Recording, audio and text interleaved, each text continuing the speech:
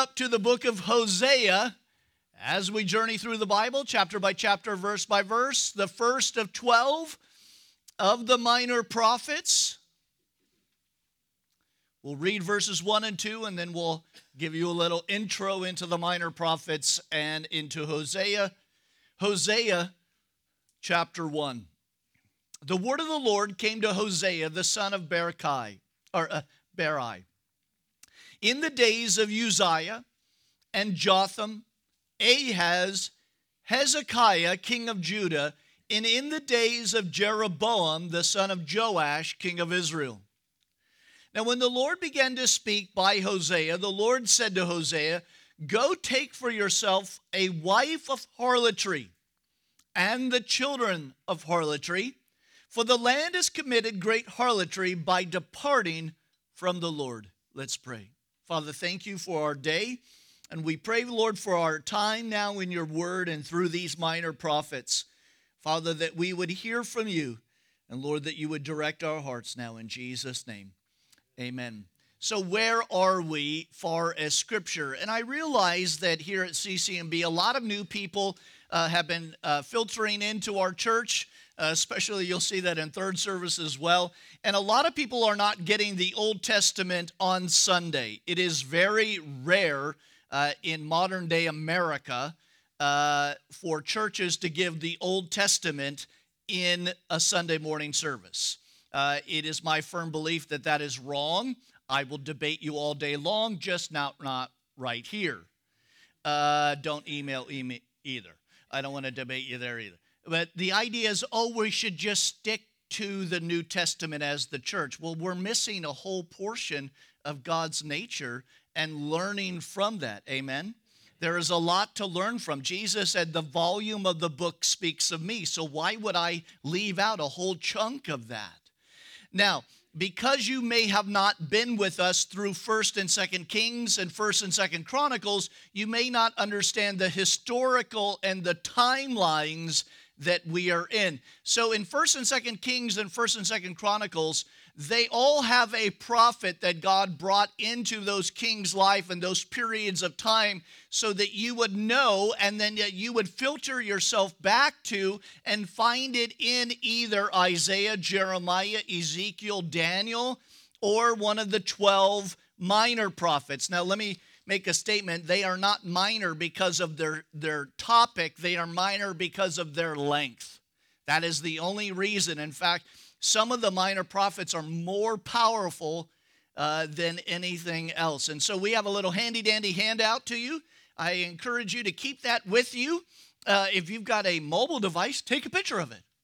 And then you'll always have it. The beginning, or the blue section there is who are the minor prophets, and it describes who they are and who they wrote to primarily, the area, the time area. And then on the back is a timeline of where they fit when it pertains to the kings of Israel in the north and the kings in the south. So that will just give you who is Hosea talking to? Well, he just happens to tell us in verse 1, but oftentimes it's very hard to keep that historical record in our mind.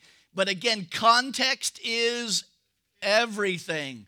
And specifically when we are teaching God's word and learning from God's word, we need to know why the author is doing what he is doing, and why is God directing that author at that specific time in man's history. Amen?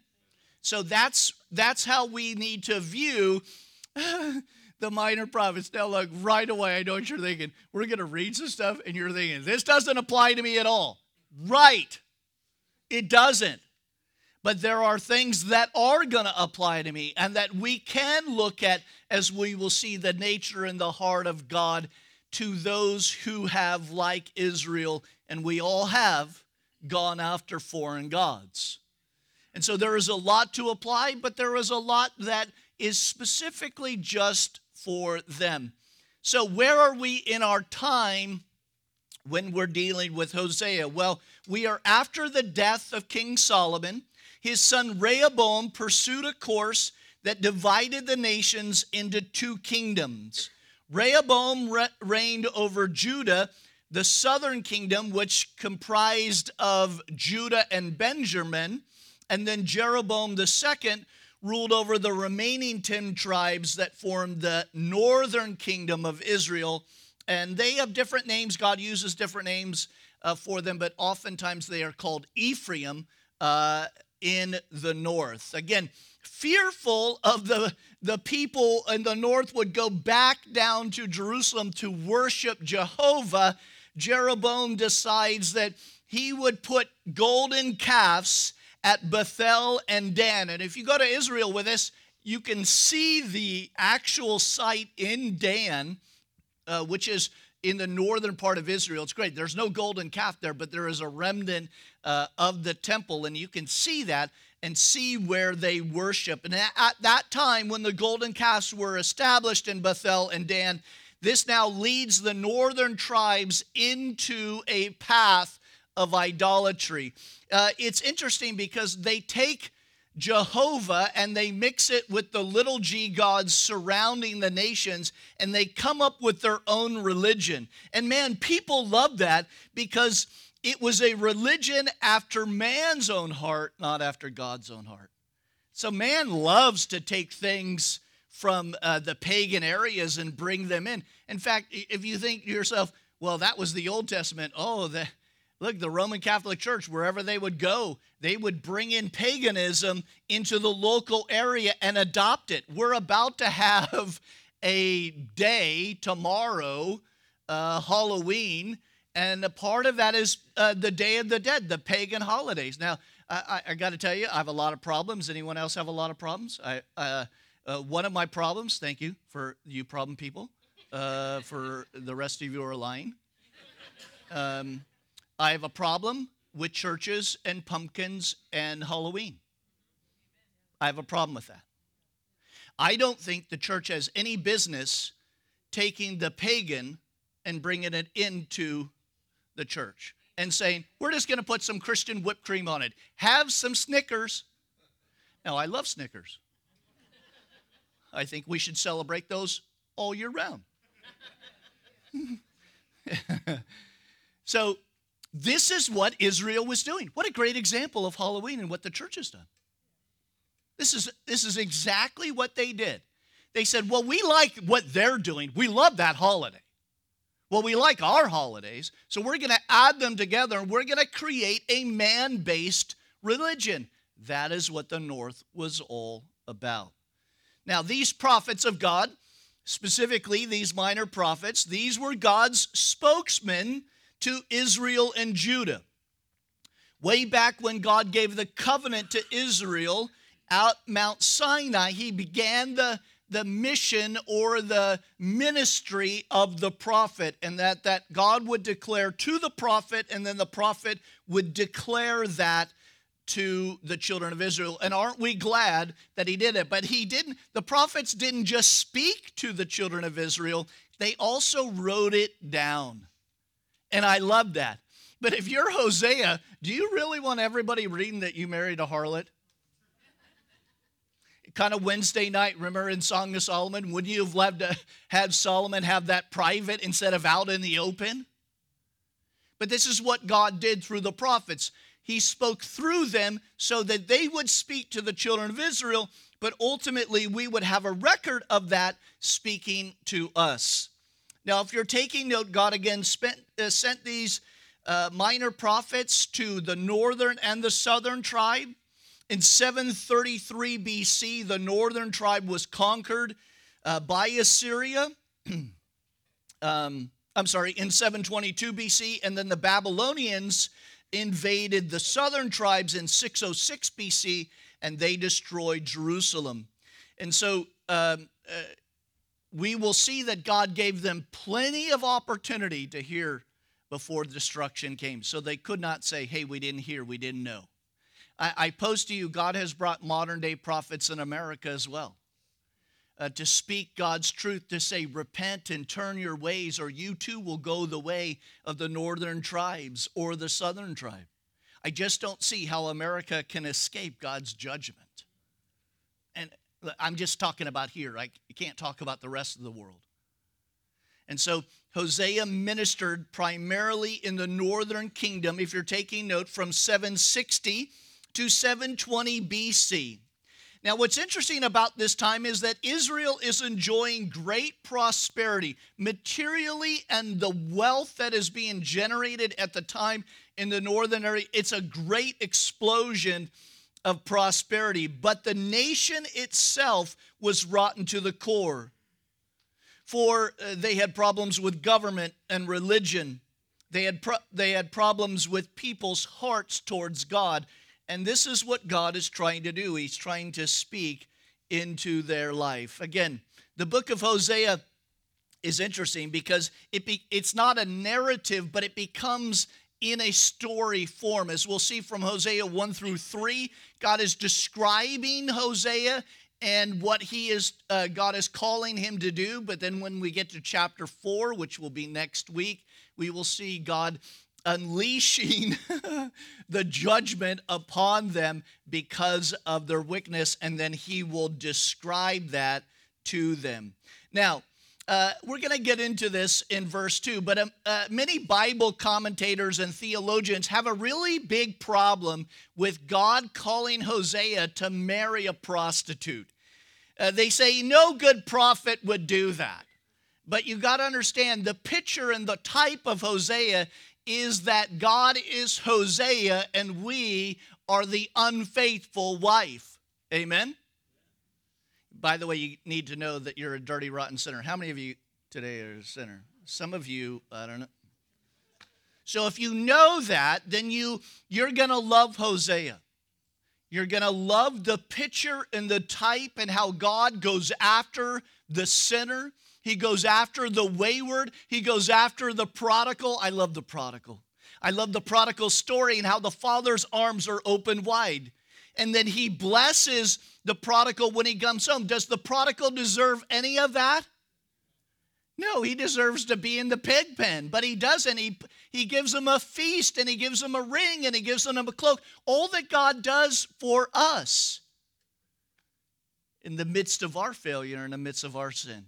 So you are going to love Hosea. It will be a cherished book for you. Let me just... Well, we know who wrote it. It's Hosea. Okay. I had much more notes for you. I am saving you today. Thank you. You're welcome. Thank you. Verse 1. That wasn't too bad of an intro. The word of the Lord came to Hosea, the son of Beeri, in the days of Uzziah, Jotham, Ahaz, Hezekiah, for these are the kings of Judah, and in the days of Jeroboam, the son of Joash, king of Israel. So what he describes to us is who this Hosea is.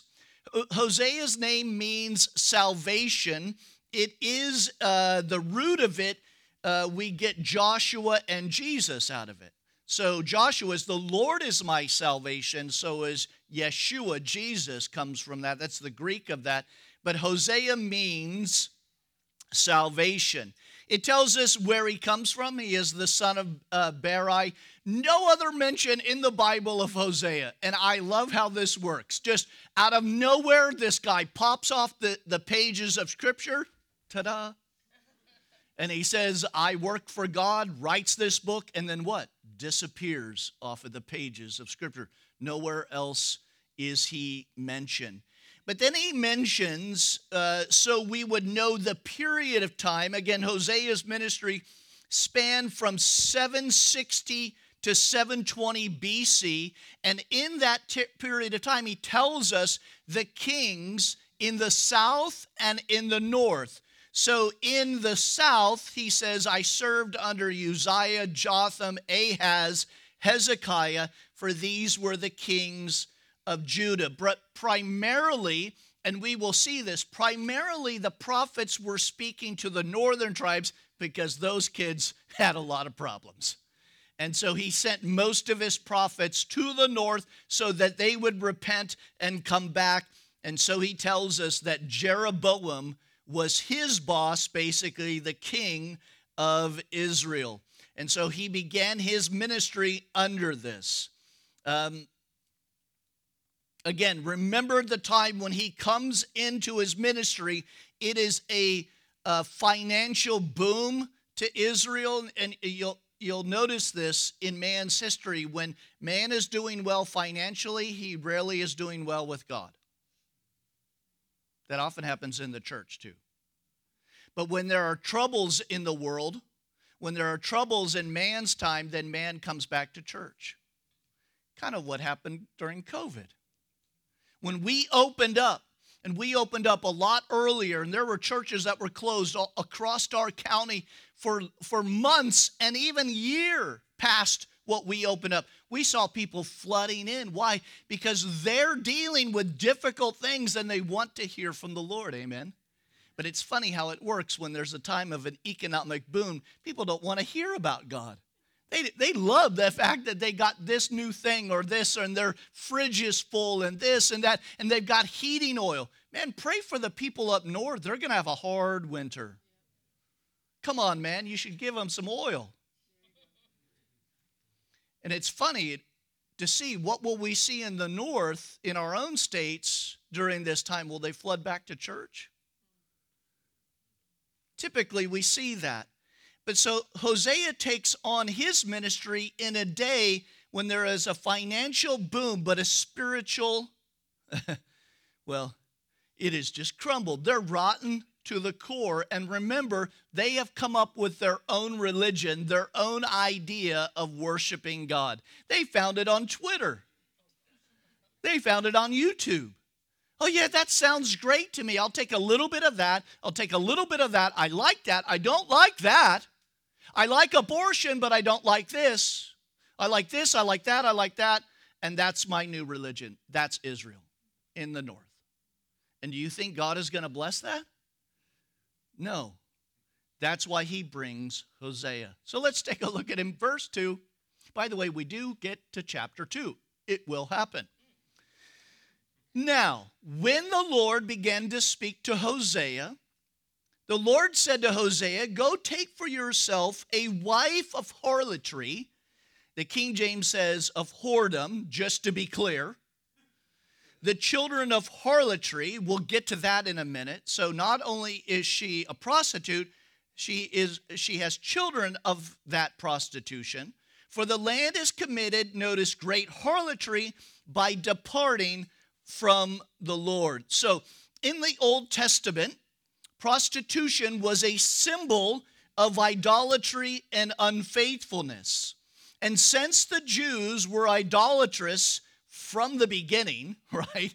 Literally from the beginning, it seems likely that Gomer would have been, is going to be this picture and a type of Israel to them. Now let's pause a second. Let's come out of the notes. Let's talk about Hosea for a minute. Can you imagine that text that you got from God? Hey, Hosea. You know, there's a couple of cool emojis from God. Praying hands. Yeah, what is it, Lord? Well, I got a new ministry for you. Yeah, Lord, what is it? I'm so excited to work for you. I need you to go to the area where the prostitutes are, and I need you to find a wife. Are you talking to me? Do you have Jonah's number and mine mixed up? Who are you? See, we don't think about it in that way. We don't think of it in the humanity and the realness of it. Now, why is God calling Hosea to do that? You see, if God had just said, hey, go preach to my people. Go tell them that they are erring. Well, he would have gave the message and then he would have gone home. But now it becomes real to him. Now he's about to learn exactly how God grieves in his heart, because now he has sympathy and he has empathy. God allows us oftentimes to go through things and you wonder, why am I going through that? It is because God is allowing you to do that so that you can minister to somebody else. You may not like that plan. I may not like that plan, but this is the plan that God has chosen, and he has done this for the last 4,000 years. he chooses to use vessels. Now, it is my firm belief that he also knew that Hosea could handle it. Whom God calls, he equips, does he not? He will strengthen him to do that. But now he becomes a voice like Ezekiel, who had to lay on his side for a whole year. How would you like to do that as a symbol of what is going? Then you have to cook with your own dung. Who wants to do that one? See, oftentimes God calls us to do really hard things, strange things even, like build a boat when there hasn't been any rain. But we have to be faithful to do that, yes? And Hosea needed to be faithful in something that was very difficult. And just as a man, can you imagine what is about to happen? That she will, and by the way, in the Hebrew, it's a constant. She keeps going back into it, as we will see. What does that feel like as a man? So now you realize, what does that feel like when we do that against God? And because harlotry is a type and a picture of us going after other gods and foreign gods, then we are starting to learn the nature of God and how much he really loves us. I titled the message, Love to the Loveless, because I really don't think we have a concept of how much God loves us. There's a little bit here for us if we would heed it in Hosea. And so he says, go take for yourself a wife of harlotry and the children of harlotry. Notice as an example, because the land has committed great harlotry. That means the nation of Israel by departing from the Lord. And so he went and he took Gomer. Please don't get that mixed up with Gomer Pyle. That would be a totally different story. It says Gomer, she is the daughter of Diblah, and she conceived and bore him a son. Now, I want you to take notice of these three children that we'll see in this chapter. The first one is we are going to see that she conceived and bore him a son. Verse 4 calls his name Jezreel. For notice, for in a little while I will avenge the bloodshed of Jezreel on the house of Jehu and bring an end to the kingdom of the house of Israel. Now, if you don't know your Kings and Chronicles, then you have no idea what he just said. You're like, what? Who's Jehu? Who's a blood? What? Do we know who Ahab is? Right? He's not that guy going after the whale. This is Ahab and Jezebel, the worst king in the north.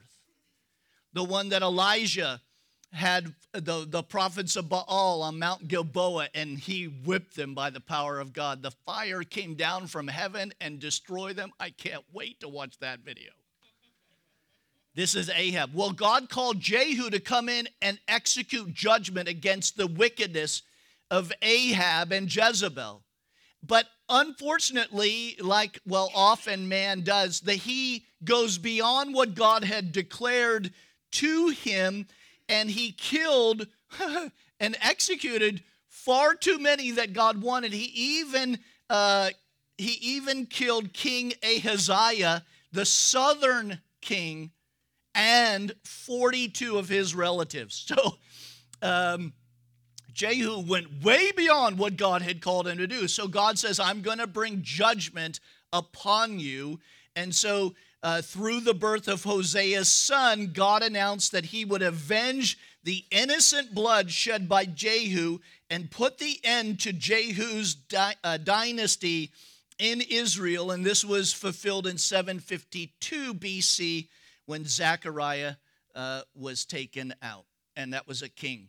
And so he says, he continues, verse 5, and it came to pass in that day, he says, I will break the bow of Israel in the valley of Jezreel. Now, the valley of Jezreel, so he names him Jezreel, but there is a city called Jezreel from the tribe of Issachar. This is in the northern section of Israel by Mount Gilboa. There's a city called Megiddo. And in fact, there's a site that we go when we're in Israel called Tel Megiddo. This is Solomon's fortifications, and you overlook the valley of Jezreel. Why is that all important? I know you're waiting. It is the valley of Armageddon. This is where it will all play out in Revelation. So ultimately, God, notice, I love how the prophets are, it's a near fulfillment and a far fulfillment. So God will ultimately take care of all of that, will he not, in the battle of Armageddon. Well, verse, where are we? 6. Let's get to the next kid. And she conceived again and born a daughter. And God said to him, call her name Lo-Ruhamah, for I will no longer have mercy on the house of Israel, but I will utterly take it away. Now remember in verse 2 when it says, go take for yourself a wife of harlotry and the children of harlotry. So this isn't happening one after another. These are periods of time like Song of Solomon on Wednesday night, going back and forth, having these flashbacks. So he's describing these first kids, but they are not happening right after another. There's a period of time. And most Bible commentators believe that these next two kids are kids from her harlotry. Now, how is that for Hosea? Raising a kid that is not your kid. And it's not like it was from a previous marriage or something and you're blending it in your... This is your wife was a harlot. Played the harlot, got pregnant, and God is calling you. Now listen, this name means not loved. Now, when you and I call our kids names, so I've got Hannah and Rachel and Andrew and Micah and Christian. We say, come here, Micah, come here, Hannah, right? And they don't, they're names. They don't really mean anything in the English and to us in America. But in Israel, the name meant something. And that name meant not loved. So can you imagine him calling, hey, not love, come here. Not love, put that down. Not love, stop hitting your sister. Not loved. We laugh, but everybody in Israel and everybody around that house, they know exactly what is being said. And so now the child becomes a testimony to the nation of Israel. And notice, God loves his people, and he proves it in so many ways. But but now that he withdraws his love from this, he actually says that you are not loved. Again, he gave the children of Israel plenty of opportunity to repent. They did not repent. And now he is literally saying, when these kids are born, the names of what the punishment will be for the children of Israel. So, not loved. Let's continue. Verse 7, yet I have mercy upon the house of Judah, that's the south, and I will save them by the Lord their God, and will not save them by the bow, nor by the sword, or by the horses or horsemen.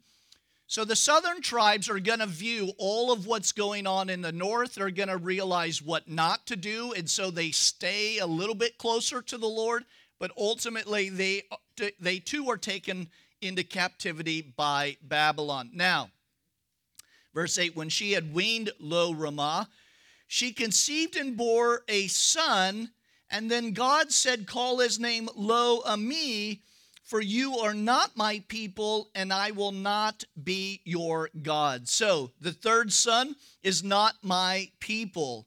Not only would God remove his mercy from his people, and now he is renouncing the covenant that he had made with them. So in all intents and purposes, he is divorcing himself from the northern tribe. So now imagine that you hear running around, not my people. Not my people, stop it. And so it's a message to the northern tribes. And by the way, wouldn't you know how it is, gossip goes around a city. Everybody knows that Hosea, listen, everyone knows that Hosea is a prophet. He's got a t-shirt, I work for God, I'm a prophet. It's on a bumper sticker, his license plate's personalized, his chariot. And he married a who? And he has kids named what? This isn't this is meant to be public.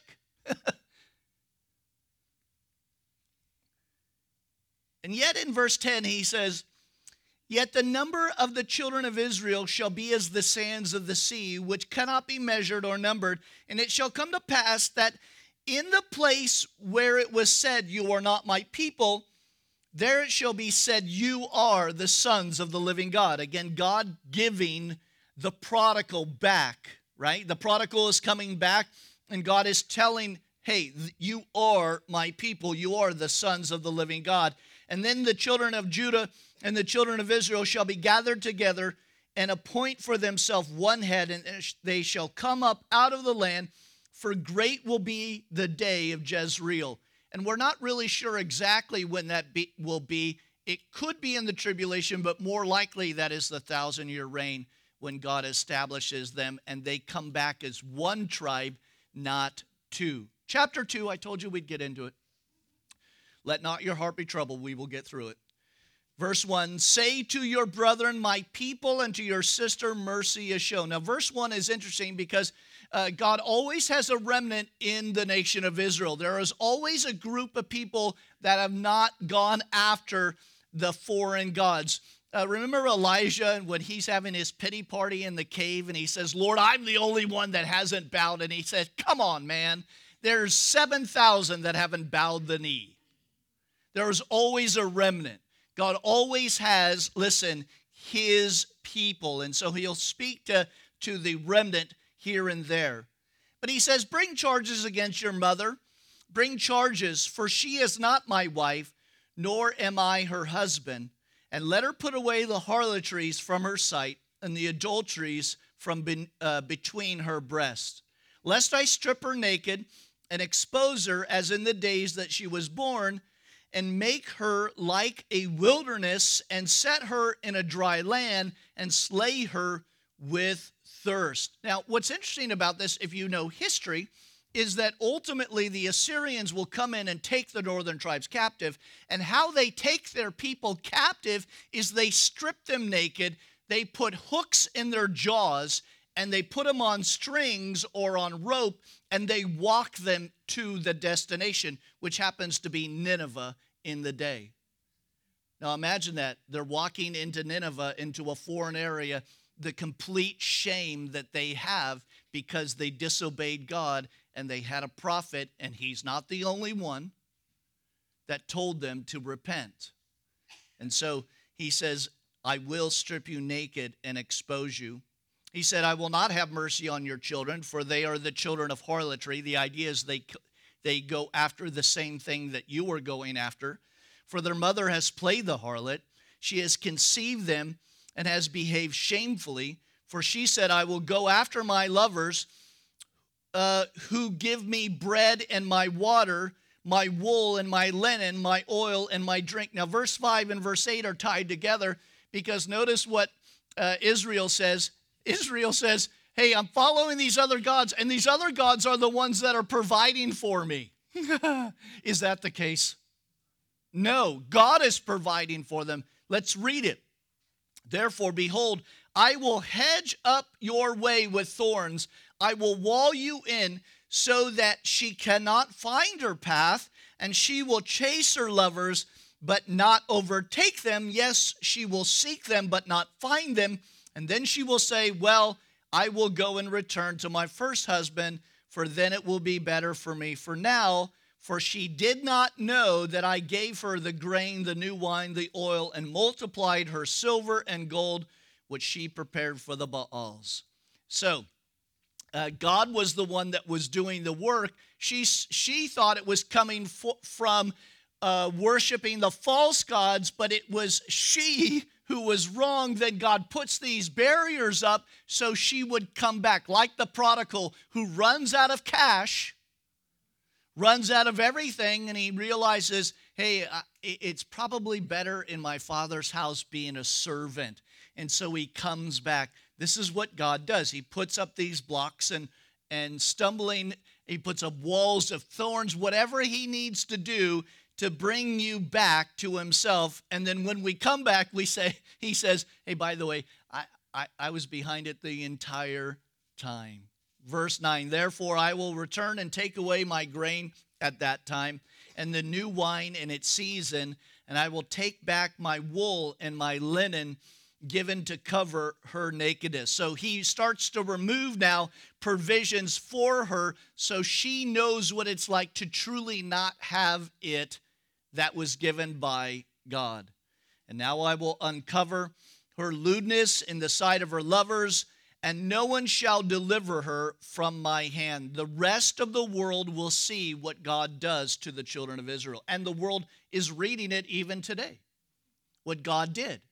How he took them and allowed them, the Assyrians, to come in, and then ultimately the Babylonians. Now, this is just free, but in the end, they are rid of their idolatry problem.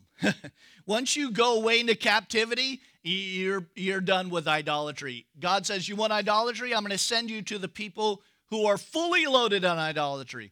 Now, when they come back into the land, which ladies you are learning in your ladies' Bible study through Ezra and Nehemiah, is that they're done with idolatry, but they now have a different problem, which is almost as worse, is they have a religion problem now. Now we start in Pharisees and Sadducees, we start adding to the law and creating new stuff that God never intended for his people to follow. So he's taken everything away, and then in verse 11, he takes away their fun. He says, I will also cause her mirth to cease, her few days, her new moons, her Sabbaths, all of her appointed feast.